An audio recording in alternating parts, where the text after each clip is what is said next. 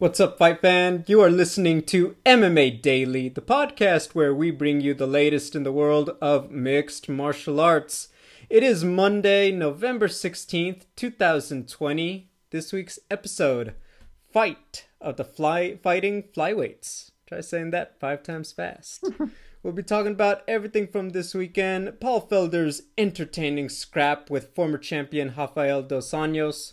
We'll be talking about the latest matchups announced in the UFC. We'll talk about the recently resumed Bellator Featherweight Grand Prix, the fights coming up, and the results from this past week. And we will end it. There is a lot of flyweight action going on, both titles on the line, and an undercard featuring some of the top talent in both the men's and women's divisions. My name is Gabriel Gonzalez, and I'm here with my co-host, Natalie Zamudio. Hello, Double G. Woohoo! Are you feeling the Thanksgiving, like giddy excitement energy yet for Thanksgiving, or is it not as the same, not as exciting because of, COVID? Honest to goodness, Thanksgiving, you know what? I may get some heat for this, but that's one that almost doesn't register on my calendar. What? You For the don't like pumpkin pie? I love it. I'm more like a cherry pie kind of person, but Okay. you know what? To me, it's just I've always kind of worked a lot toward the holidays, and it's just one of those times where it's like, dude, I'm kind of like, yes, the dinner is nice, but usually for me, like something's ramping up, and I think last year I worked. I think the year before we had the Golden Boy MMA fight week and stuff like that, so. I can't say that it's like, like, yes, I'm here for this and that. Also, small family, so not too much of the, Yeah, that does like, make a let's difference. bring them all together. We don't do that, so.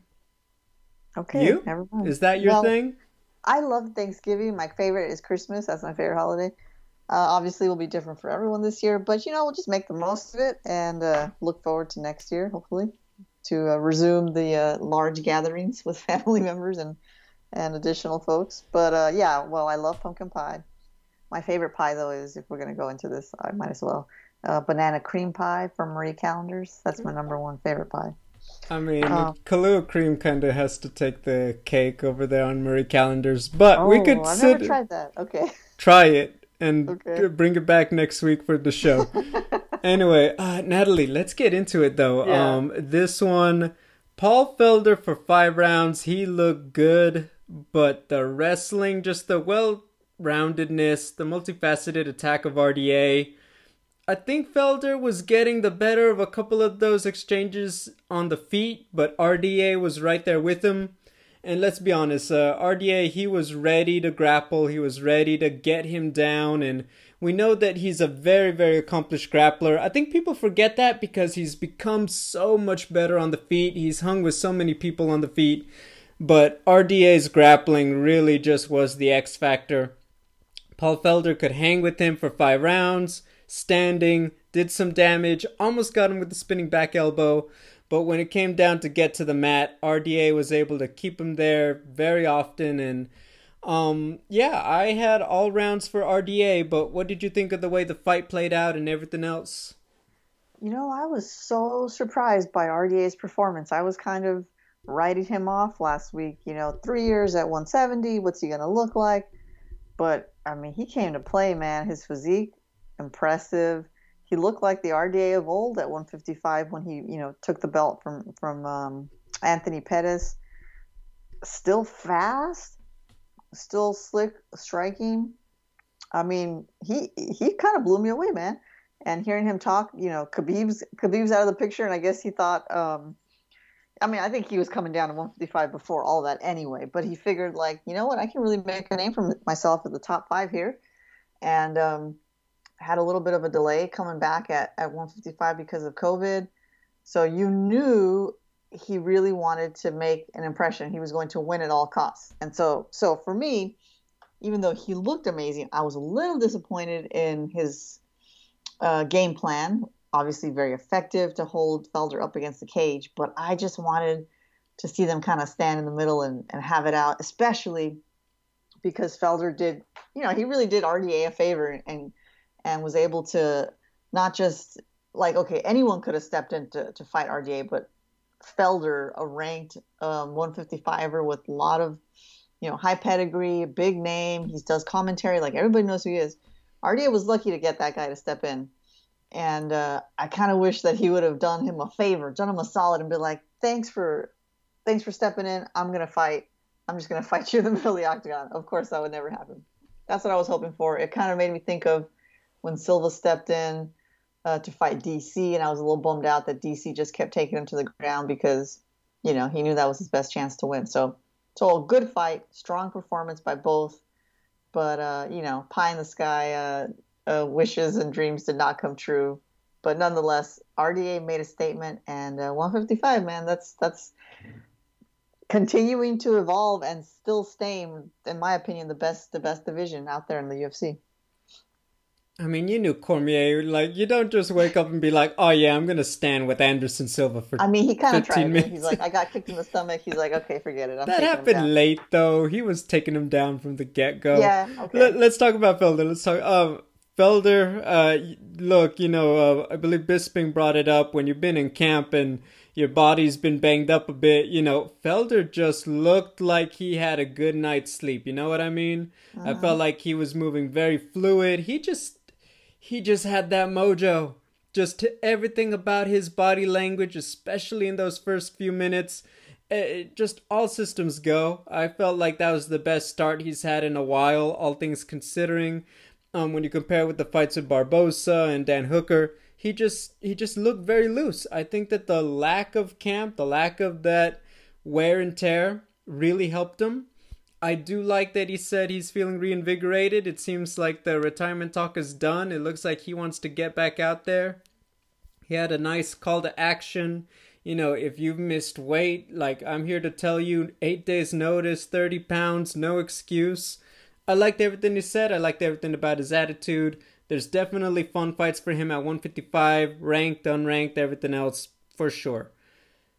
Well, first off, do you have anything to add about Paul Felder?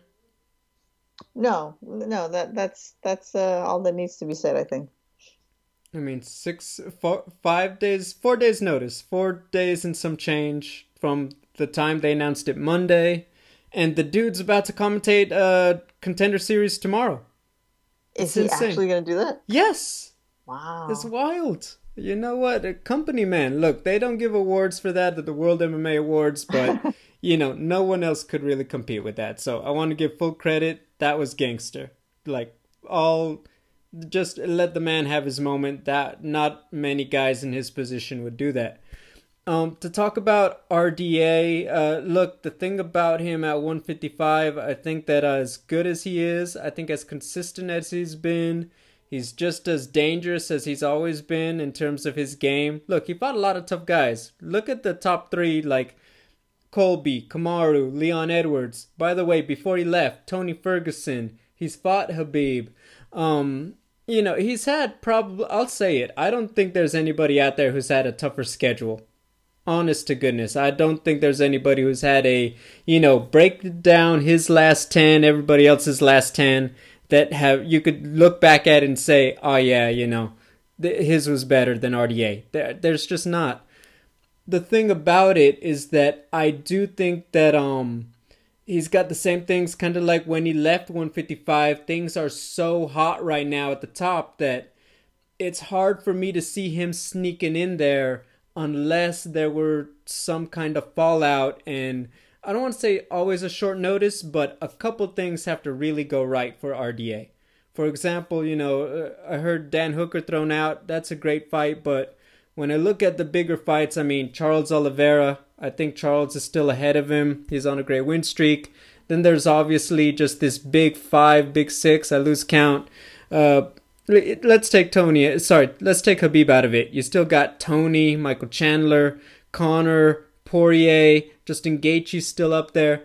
There's so many guys that I just put ahead of him that unless you have a lot of fallout and guys not taking fights, I just don't see a scenario where RDA is still on that short list to break into the title picture, if that makes sense. Yeah, it makes sense. I'm looking at the UFC rankings, and they don't seem to have been updated yet. So Felder still sits at 7. I don't know if losing to RDA would drop him down, but at the very least, I'd be curious where they're going to put RDA in this top 15 here. Do you have any like leanings towards a number on where Yeah, you think he'll land? I mean, I think that you kind of jostled them around. I don't know the top 10 off the top of my head. I know who should be there, but once again, the rankings, they're more guidelines than actual rules. It's my favorite line. Whoever's at number 8 probably gets shifted up to number 7, and then Felder probably drops to around 9 or 10, and then RDA gets ahead of him at 8, something like Okay. that. Does that make sense? Yeah, that would move Diego Fajeda up to 7. Felder goes down. So Kevin Lee probably gets booted out of the he's number 10. And he's He, been on a layoff too, and I think he said he's taking time off, so that almost even makes sense. okay. Not Well, that he could come back and make a splash again, but all right. once again, these are very fluid. They're like like Bruce Lee, like water. You know what I mean? But yeah, I think that he jumps in there. Even the win over Islam probably would have put him. I mean, not as high. I think he would have been in that 10 to 15 range, but still, I think that's where he would have ended up, even with his pedigree behind him. Yeah. All right. I like Dan Hooker. I could see the Islam Makhachev fight still happening, just because I feel like the Habib, aspect of it is still there. But Yeah. yeah, so Hooker or Makachev, those are my two front runners for RDA. Do you have anyone that really, really stands out to you? Actually, Hooker was who I was thinking of just looking at the rankings, but yeah, of course, if Islam is ready when RDA is ready again, maybe they'll do it. I don't know. If I'm RDA, I'd probably say no. I'm just looking up now. I beat number 7. You know, looking up only, but we'll see. I mean, it's one of those. It's just going to be quite the It's going to be quite the situation. I'll be honest. I think we're all waiting for a lot of shoes to drop. I mean, we know that Poirier is in, but then it looks like Connor. We all see Helwani when he tweets about it and all that. It's not a done deal. Tony wants to fight soon, and we haven't heard about when Michael Chandler's gonna really make his debut. There's so much stuff in the air, and obviously, I'll say this with the schedule, Natalie, I have no idea how they're gonna sort out all of these guys in the next few months, because it feels like February onward everybody should be like, hey, this is time. It's right around that time that we should be ready to go. But when you look at just, the title fights, it's hard to sort it. That when we talk about all of these big non-title matches, like Jorge Colby, for example, I really don't know how you're actually going to sort all these guys without, some people aren't going to be on pay-per-view. Some people are going to be on fight nights. And, like, it's going to be a very, very wild schedule. I don't know how they're going to sort it all out, but I'll say this. People are getting to that point. I think we're going to start chomping at the bit to see when and where people are actually going to end up. Yeah, man. I was just thinking, like, wouldn't it be cool? They're not going to do it, of course, but wouldn't it be cool if on the pay-per-view where, supposedly Conor and Poirier fight, if they just made it kind of like a lightweight tournament and just whoever else was free from the top 15, just put them on the card, make them fight each other, and then, we'll see what happens after that. You That would be know, nice. the nice thing about that, you could put so many freaking dudes on that card and it would just make sense as a pay-per-view at Yeah. lightweight. Like, just, okay, let's say Habib is like, you know what, you want to fight me and bring me back, you got to prove yourself. I could see them doing a whole thing, Conor Poirier, Tony Chandler in the co-main. You Hmm. put Charles Oliveira against, I don't know, give him maybe Dan Hooker, maybe Hooker. Yeah. Gaethje. Put RDA and Islam as the final fight, and just who looks good. And then match up the guys on the undercard, match up the winner of Tony Chandler against, it would be the first interim champs title defense, either Conor or Poirier. If you've gotten through all those dudes, then Habib is like, come on, now we have a super fight. Now we're cooking with the gas. But that's so much negotiating that I know is not going to work perfectly. But it would be so much fun. That'd be a Wouldn't it good be night of fun? TV. Mm-hmm. Anyway, let's talk about some stuff that did get sorted out on, on pen and paper, huh? Yeah. Okay. Alistair Overeem, he's coming back. He's taking on Alexander Volkov. I just had the date. February 6th. So it's going to be one of our fight nights in 2021. I like it stylistically. I think this is a really fun one. The thing about it, it's like the last hurrah of Alistair Overeem, right? Can he get to a title fight? I think that this fight would really get him in that striking distance. But then I'm thinking about, you got Curtis Blades about to fight Derek Lewis week after next week. Man, I don't know. I mean, and then you have the John Jones factors that I look at it for all of these guys and I'm like, dude, Stipe cannot fight Francis soon enough. Because Yeah. at this point, I really don't know when, if any time, that in 2021 that Alistair, Blades, or anybody else besides Jones is going to get a shot at the heavyweight title after Ngannou. I just don't. I mean, you kind of get the feeling Stipe, like, I don't know, he might just retire. Like, I don't think he's going to want to stick around and wait for John Jones to decide. He wants to maybe dip his toe, you know. So, assuming he beats Ngannou, Stipe beats Ngannou. So, I mean, that could be interesting too. That's just how I feel that he's kind of leaning. And but yeah, what does that mean for Alistair Overeem? Rosenstrike's at number 3. He already lost to him in that crazy, buzzer beater at the end there. Lewis, Blades, you said, are fighting. Okay, so yeah, he's kind of just in limbo, waiting, waiting to see. Hopefully for him, he wins his fight. But then what, right? Very interesting. That kind of stinks. Sorry, go ahead. I'll say this. The tough thing about Overeem and Blades is like, okay, they're waiting for the Ngannou-Jones thing to sort out how... Like, look, Stipe could get into a war and we don't even see him again in 2021, right? I mean, Yeah. He's fighting Francis Ngannou. Same thing for Ngannou. That was a rough fight the first time, right? I mean, let's say Blades wins, let's say Derek Lewis wins, just to throw it out there, then you have Overeem. Do they fight each other? Logically speaking, they should, but if you're Overeem, or Blades or Lewis, why would you want that? Lewis more, but Blades, since he's already beaten Overeem, it's like, why would you take that fight? And if you're Overeem, I'm sorry, but Blades is just going to try to wrestle you. At least you fight Stipe or Ngannou, they're going to stand with you, more likely. So it's like, I really don't know. It's just... Someone's getting the short end of the stick in that heavyweight picture. Someone's waiting too long. Someone's going to have to take a fight to stay active. I don't know, but they're just all the pieces, all the way they're set up. I don't see everybody getting fed in 2021. I just don't know how you could do it. Yeah, that's how it looks, man. And it sucks for Overeem because, everyone wants to get their shot, but he's already come around once with Stipe and was close. And, no offense, not get any younger, but, in heavyweight, you have a little more leash on life there. So it's not like he's right at the very end, but he's close. And, it's... You want your champion to be fighting all the time, but it's rare, right? It's rare in the UFC. So it's just sitting on your hands, see what happens.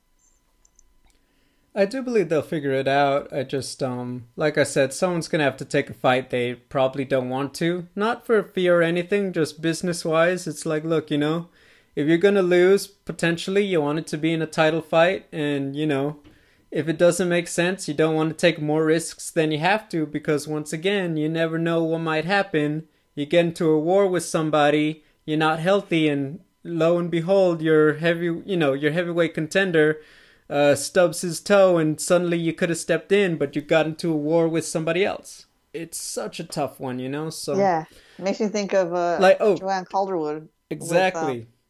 With, Jennifer Maia. Maia. Yeah, Jennifer Maia, duh. Don't forget, we got to talk about her soon. I know, we got to talk about it right now. No, I was about to bring that up. Exactly. And it's Okay. like, dude, look what can happen. There's a reason why people don't like doing it unless they have to sometimes. So who knows? Anyway, we'll move on. There were a couple other fights that really caught my attention. Kelvin Gastelum, Ian Heinisch on January 30th. Ian was obviously supposed to fight recently and he got COVID. Kelvin, he's on that rough three fight skid if I'm not mistaken now. He lost to Joker Hermanson recently. Um, I like that fight for Ian. I think Kelvin, this suddenly starts to feel like, like this is still a tough guy that if you beat him, you can make a case for another notable name. But I think that anything else, though, it's like, I hate to say, but like it'll start to look like he peaked when he fought Adesanya. You know what I mean? And I think that Yeah. that's what makes this such a high stakes fight for Kelvin. I think that he never like psychologically recovered from that canceled championship bout with Whitaker because who knows what would have happened, but he was ready. He was ready to go. Okay, fine. He had to reset, fought Adesanya, and that was just a killer war. And then it's like, now what? Right now I got to fight these guys and work my way back up. Like I can just imagine like how I would feel. Almost like you got to convince yourself to be motivated to convince yourself that you are motivated. Like I just don't think he's back in it yet after all that drama. And like that, and then to lose against Jack Hermanson the way he did so quickly round one, like that's just tough, man. That's tough. Like that's a lot of mental work he's gonna have to do to get himself back in the spirit of things and like get his confidence back. The thing about, yeah, like you said, just it's so demoralizing because you felt like you never really fought. When you talk Yeah, about the Jack Hermanson fight, it's like it happened so fast and it's such a tactical error. It wasn't like, man, I got outfought and then he knocked me out. You got to think about that factor. And look, the fact is, it is suddenly that starts to settle in if you're a guy like Kelvin in his position, and he has to work through those demons, right? He has to put those numbers out of the way and just be like, look, I'm still this guy who could do these things and fight. And then once again, going to Ian Heinisch, I mean, this is like a win-win. I mean, if I forget who was going to fight, was it Brendan Allen, if I'm not mistaken?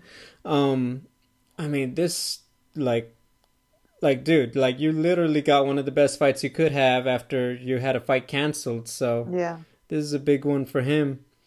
Another one, the return of Macy Barber on February 13th. She's going to be fighting Alexa Grasso. Correct me if I'm mistaken, that's a flyweight fight also. So we're getting into this night of the fighting flyweights, if I may say so myself. You know what? I think the big thing that stood out to me, this is not an easy fight. Like, I think that, I'll just say it. I feel like Macy was set up in a good way against Roxanne Modafferi. I can't say I feel the same way about the matchup with Alexa Grasso. I think that they want to see if Macy can handle the fire because Alexa looked great in her flyweight debut. She's been working on her ground game and we already know about her boxing, so Macy's powerful, but this is a very tough stylistic matchup, especially if she struggles to get Alexa down to the ground, in my opinion. So, what do you think about this Yeah, one? that's a good fight. Alexa's she always for me was like hit or miss. Sometimes she would come out with amazing striking. Sometimes it was just like she was just waiting to pull the trigger and waiting and waiting and waiting, and then she never just wouldn't do enough to win the fight. So it was very frustrating. So her last fight, her debut at 125 was great, very exciting. Macy Barber was, I mean, I'm not counting her out, but she came in with so much hype. She was um, sort of like the new favorite female fighter of Dana White's. Got that sense anyway. And that loss to Roxanne. Didn't she get? Is she? I might be confusing her with another fighter. Didn't she get injured too? No, she got injured. That's why she's been out. Remember, she Yeah, hurt the that's right. knee The early in the knee. fight. That's Yeah. right. That's right. Okay, then I'm thinking of the right person. Okay. Yeah, so that's gonna be the thing we'll be looking out for. But she's super tough mentally, physically. Um, I don't know. We'll obviously get into it when it's time, but this is a tough one. How's she gonna look? Is Alexa Grasso gonna, stay committed to finishing a fight? That's what I want to see. Fun stuff from the flyweight division for the women, which, we're about to talk about UFC 255, but I wanted to touch on it real quick. Bellator, we didn't preview it last week, but they had quite the showstopper at the end of it. Patricio Pitbull knocks out Pedro Carvalho. That was, you know what, I tweeted it out. Remember, this is the fight that Pitbull picked out for himself when they did the Grand Prix and they did the whole, the selection bracket and they did the draw and all that stuff.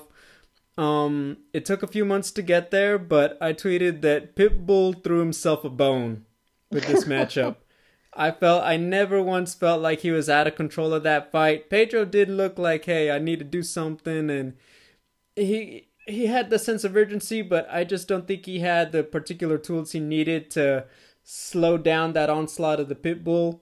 Very impressed. I know Emmanuel Sanchez got the win on the undercard over Daniel Weichel. This is why you'd really... I'll say this. Of all the events outside of PFL that kind of got flipped over, the fact that now we got this situation where we have to wait for them to fight and the semifinal is about to be decided this week with AJ McKee and Darian Caldwell, it's so frustrating. Because now it doesn't feel like a tournament. It just feels like we're kind of doing this very out of order wackadoo, and it just doesn't make sense. And it's like, no, we need them to square off already. So a little frustrating. I know that Sanchez went the distance with Pitbull before, and it was a close fight. But it's just hard to see anybody beating Pitbull until that final.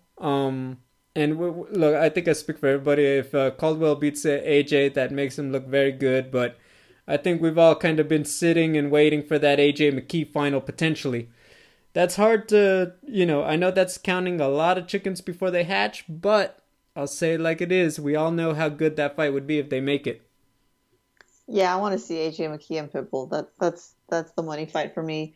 When I saw the way Pitbull knocked out Pedro, I was like, oh. At first, I couldn't even process what had happened. I had to literally rewind it like 3 times.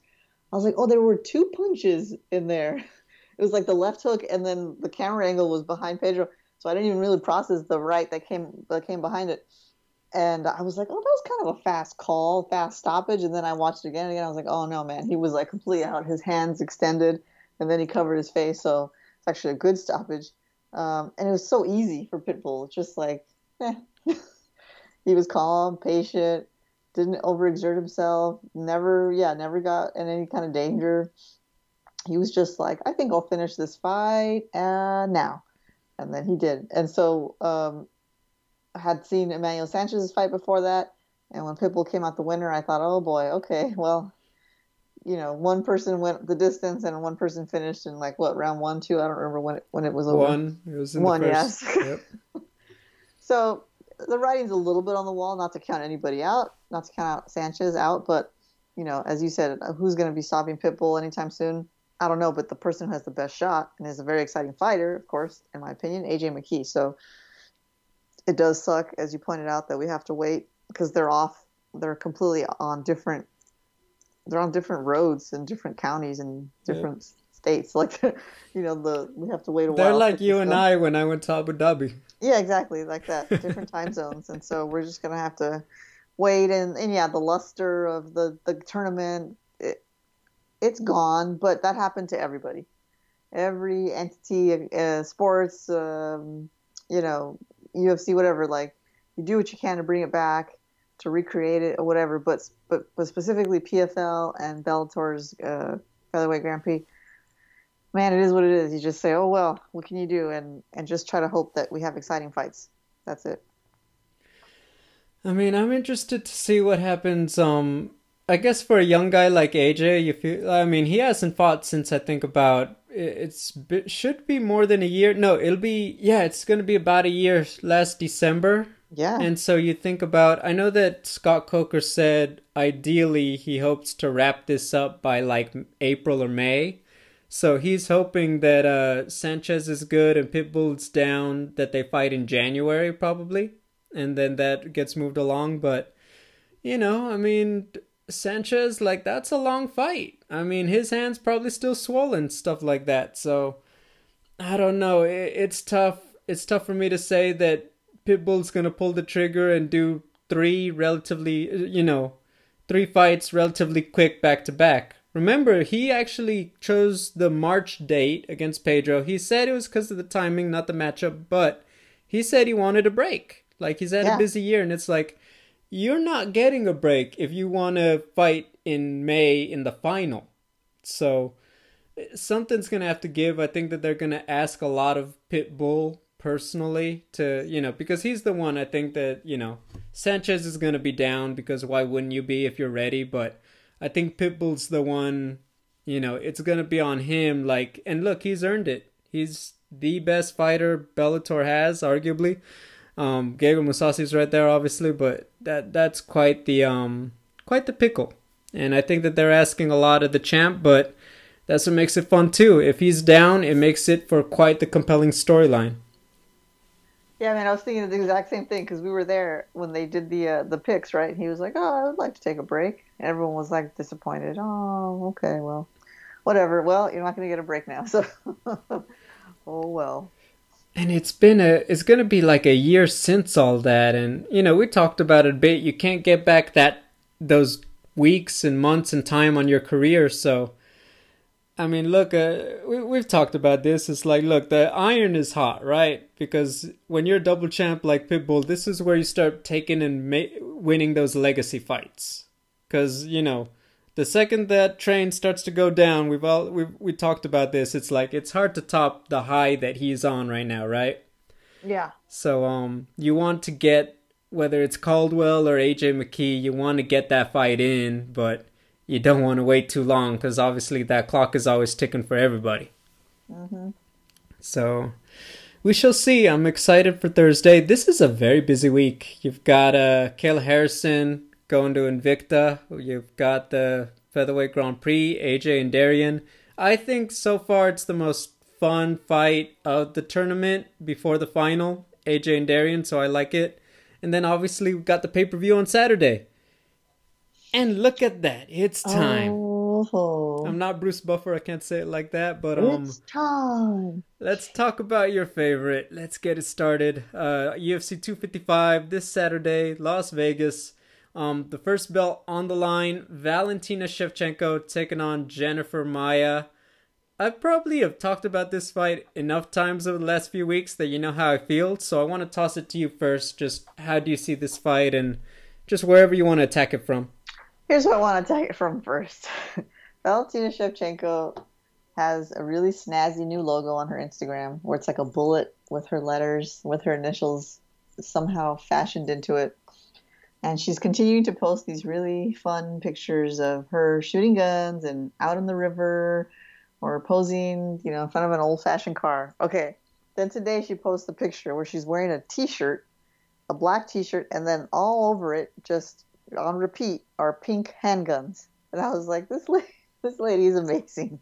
She is just like, you couldn't script a woman like this. If this is like Ivan Drago, but not even. Because he can't dance, and she can dance. So, like, this woman just blows my mind time and time again.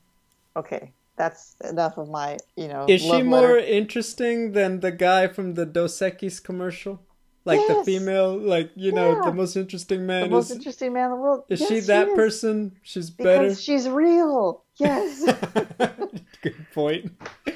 Okay. Well, because, she can do a lot of the things that fake guy did. And if you gave her time, she could probably do everything that he could do. So, he went to a psychic to tell her, what was the joke? I can't remember. Anyway. He went to a psychic to warn her. That's what Valentina Shevchenko is probably going to start doing next. Okay. Let's talk about it this Saturday. Yeah. Look, man, Valentina's still that person that kind of except no offense to Ronda Rousey. She's still kind of that person though, like during Ronda Rousey's heyday was like, who's going to beat her? How could anyone ever beat her? Well, the answer to beating Ronda Rousey was easy, I guess, relatively easy once you figured it out. The answer to beating Valentina Shevchenko, I don't know, man, because she strikes me as one of the most well-rounded MMA fighters, of the decade. well, the past decade into this decade, so like the current and future 20 years span, because I mean, she can do everything. When she got into the UFC, her striking was of course on point, but you just saw her little by little develop that ground game, develop that ground game. She's so strong, she can take anybody down at will. It's like she defeats you on the ground just to practice it. So here's where I stand. Jennifer Maia is an amazing MMA fighter. It's a good matchup. It's a competitive matchup. Ultimately, I think Valentina's just going to have an answer at every point for Maia. And that's it. I think that's it, man. Like, there's not much else for me to say. It's Valentina Shevchenko. All right, no, no, very, very, very fair. Look, I said it that she's gonna be heavily favored over everybody. And she was heavily favored over JoJo Calderwood and Jennifer Maia. And I brought this up, and I'll say this one last time. Unless she wins, and then in which case you'll hear me say it again next week. But Jennifer Maia, we were not talking about a title shot. If I'm not mistaken, her fight before JoJo pulled out was going to be on the prelims. So you're talking about, we're not talking about a title fight. We're talking about if you lose, more importantly, if you were to lose and miss weight a third consecutive time, your UFC job is probably gone and nobody is questioning it. So the fact that Jennifer Maia is in this spot should tell you what level of David she is to Valentina's Goliath. Yeah. So I think that's the first thing. I want to break it down. She did perform exactly how she needed to. Her weight was under control. And to be honest, I thought she looked in good form taking out JoJo Calderwood the way she did. Now, 2-week notice and all that, I'm not concerned with that. The fact is, if you've had a full camp, you should look like you're on. Jennifer Maia was on. I think stylistically, when I break down these two, similar to Felder versus RDA, I think that Jennifer likes to come back to that very conventional Muay Thai stance. She likes to load up on some power shots. She really likes to try to work the body. Very powerful. I think that people underestimate just how strong Jennifer is.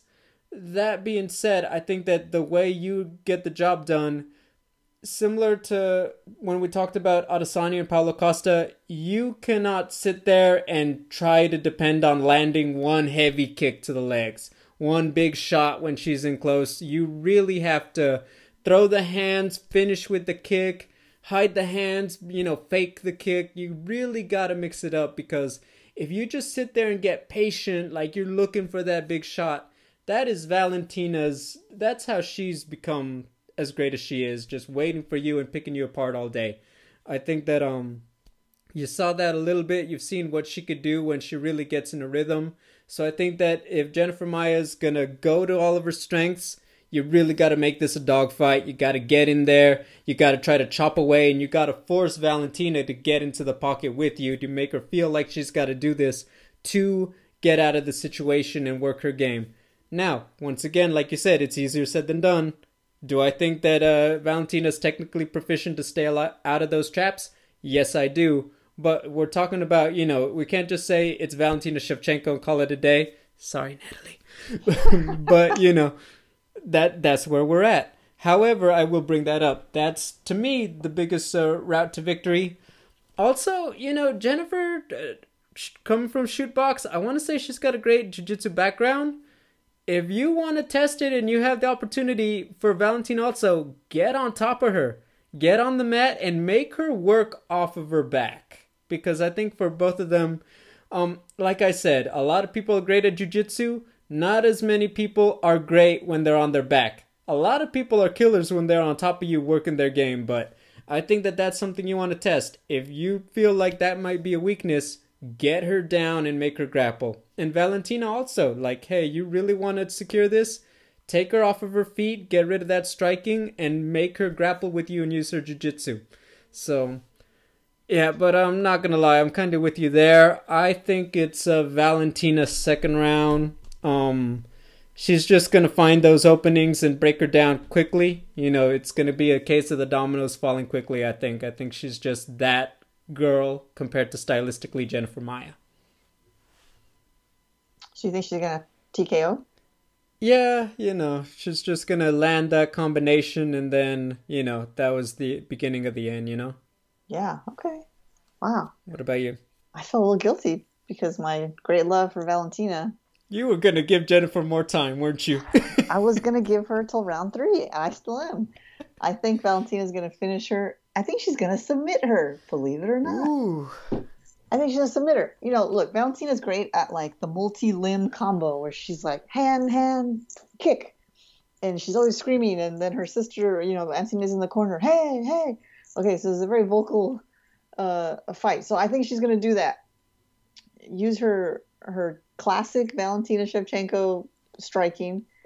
But as soon as Maya tries to put hands on her, bring her closer to her, I think Valentina is going to say, like, again, I'm a complete MMA fighter, right? That's what she says.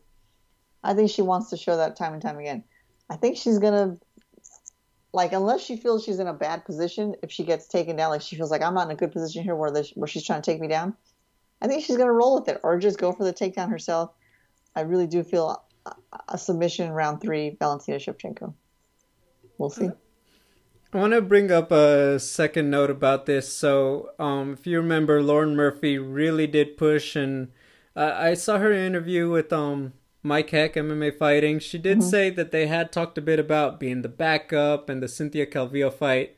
The fact is, none of that materialized. You do have Caitlin Chukagian, which, by the way, quick turnaround. I think it's going to be just a little over a month from that loss to Jessica Andrade. But Caitlin taking on Cynthia Calvillo. And so you have to imagine, I'll just say it bluntly, Jennifer Maia missed weight 2 in her last 3, not the last one, obviously. But if something happens, could we see Cynthia Calvillo suddenly fighting Valentina Shevchenko this Saturday? And I just want to toss that out to you to respond to.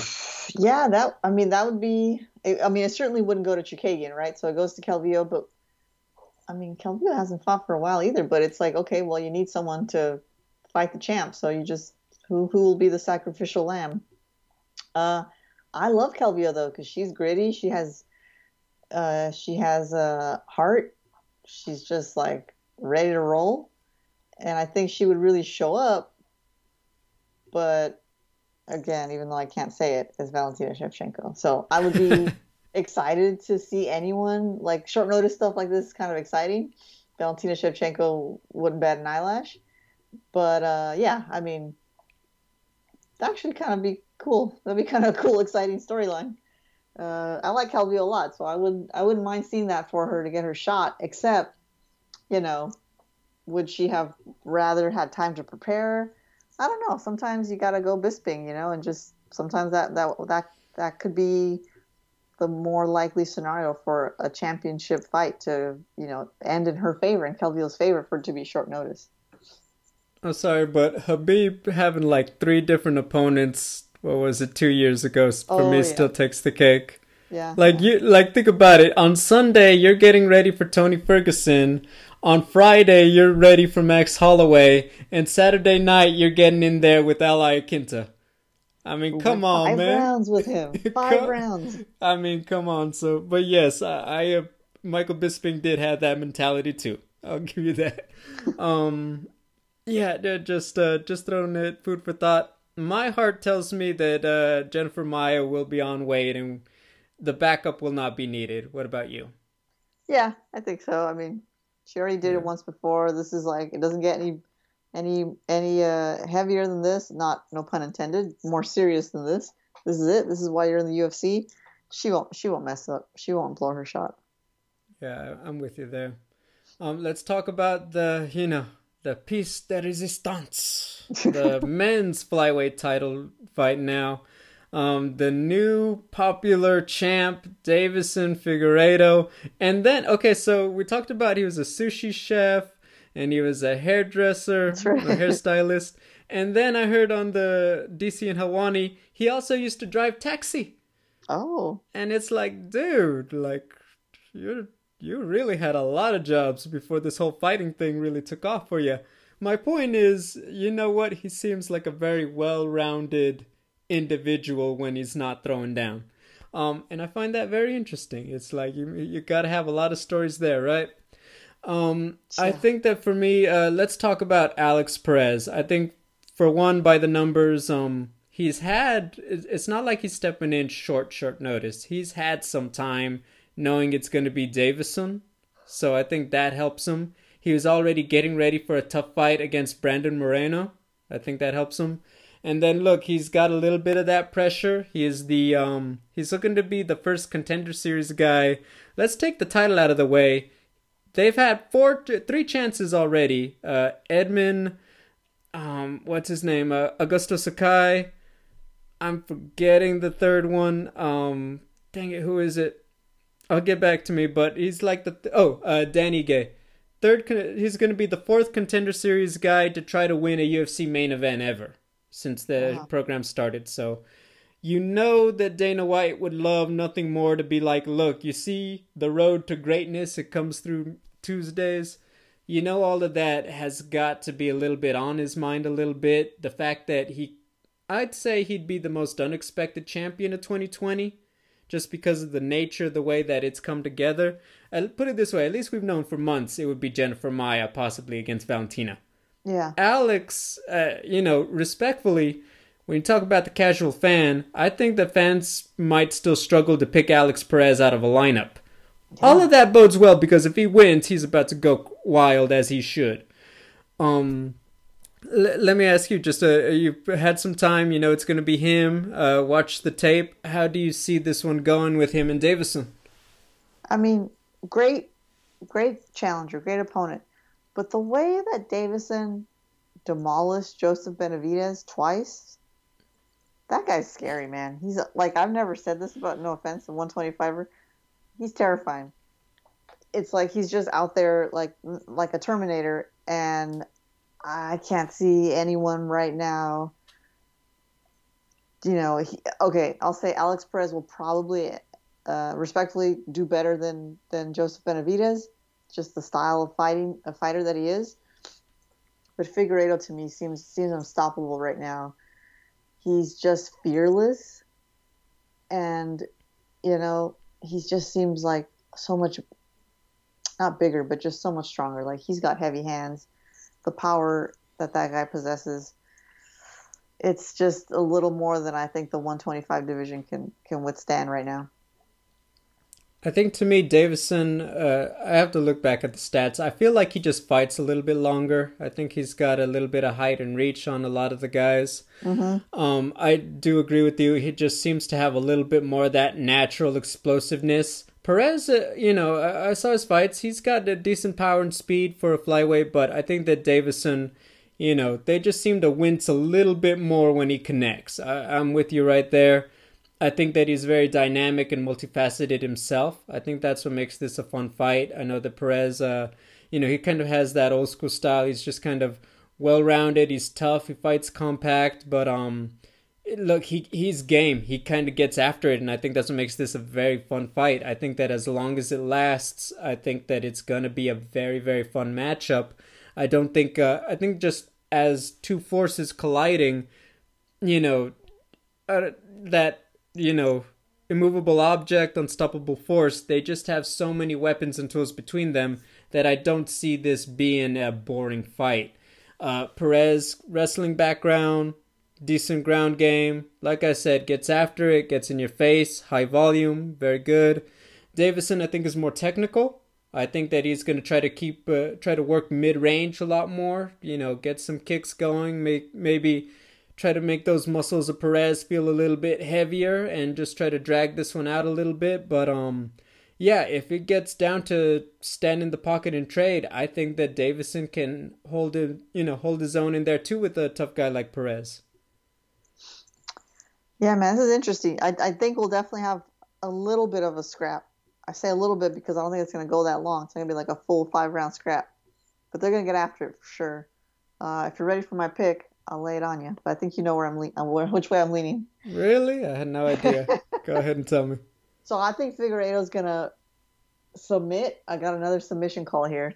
2 for our flyweight championships. Submit Alex Perez in the second round. I think it's gonna be sort of like the Benavidez fight. He's gonna hurt him enough, get him on the ground, hurt him enough with punches, get him to the ground, and just find a neck, a limb, or something, and make him tap out. I think we're going the full 25 minutes. Wow. I think that Davison is going to do. I think the Perez is going to do some early work. I think it's going to be close, but I think Davison is going to get closer and he's going to just do more damage that accumulates, and then it's just going to be him late in the fight. I think that that's what's going to happen. It's going to be one of those fights between these two. Wow. Okay. All right.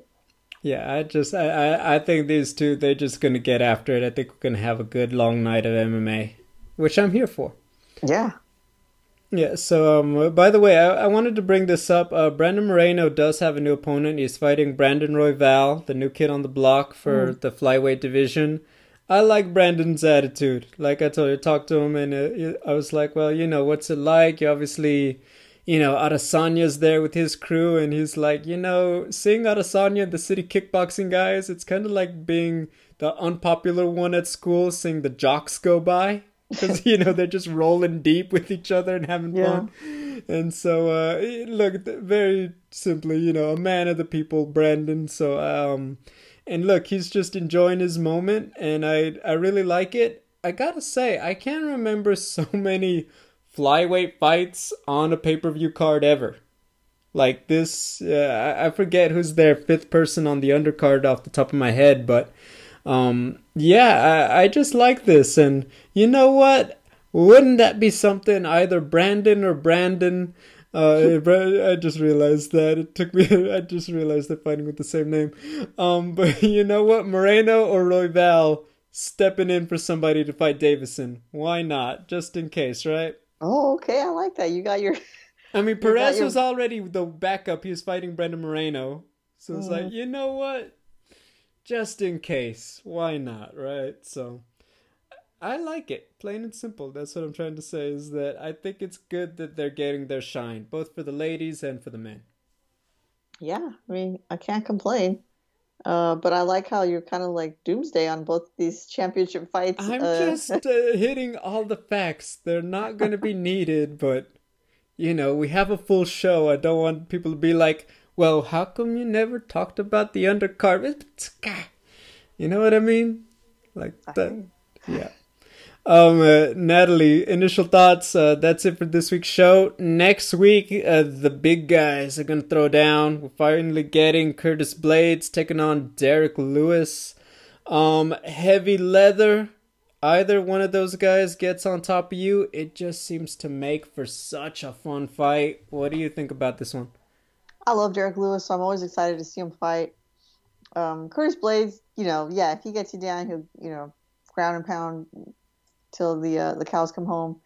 But Derek Lewis is who I'm fired up to see. I'm excited to see him fight anytime.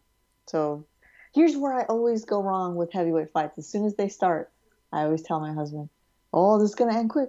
This is gonna end fast. It's gonna be over," and then it goes 5 rounds. So let's hope that doesn't happen for this one. I feel like they're gonna fight a long time too. I don't know about the full, 25, but yeah. I just I don't know. I mean, we'll get into it. I got a few thoughts on how it's gonna play out, but it's like, I don't know. I don't know if it'll be as fun as we hope it may be, just stylistically. That's all I'll say. Yeah. I get worried, but look, both of these guys, you're talking about a high stakes heavyweight fight. Like, they are the winner of that one. Also, you could have a conversation if something were to happen to Francis or Jones. Let's talk about being a backup too. So they've earned that shot too. So it's going to make for a very interesting night. Just really set it up for the heavyweights in 2021. Natalie, that's it. We'll be back, guys, with the results and everything else next week. Until then, have a good one.